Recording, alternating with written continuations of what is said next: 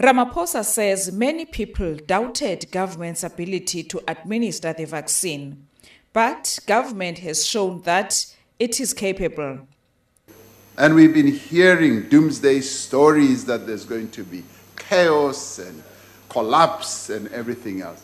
Pause for a moment, South Africans, and look at our capabilities. Now, these capabilities did not come by chance.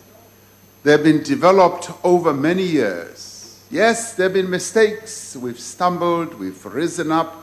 But the important thing is to realize that we've been trying. We've been the people in the arena, fighting and working and making sure that we improve the lives of South Africans.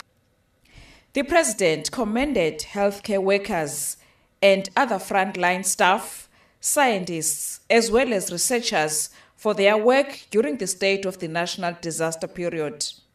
He says the COVID-19 pandemic has revealed the depth and diversity of expertise that the country has, and that government's aim is to develop its own coronavirus vaccine.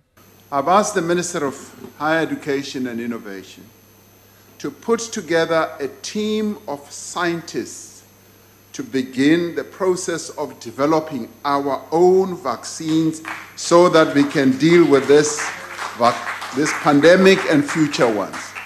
We now live in an era where pandemics may become more frequent in our lives, and we must therefore be resilient in relation to diagnostics, therapeutics, as well as vaccines. He has praised the 2020 matric class for their determination against all odds.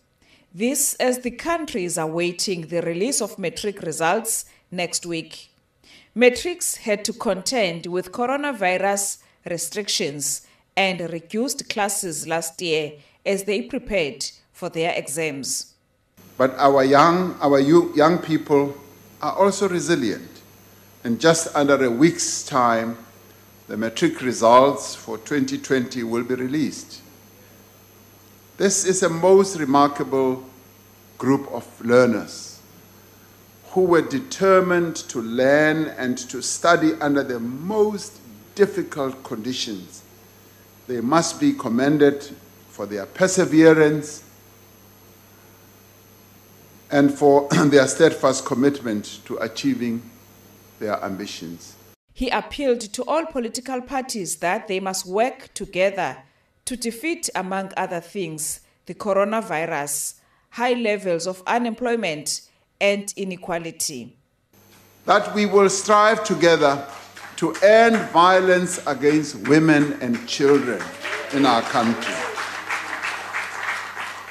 That we will never surrender to state capture, to corruption, to mismanagement and complacency or despair.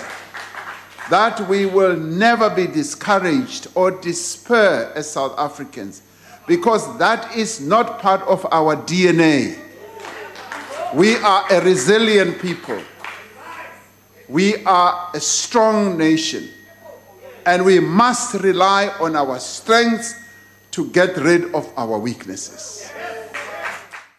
He says sectors like agriculture and tourism will play an important role in stimulating economic growth.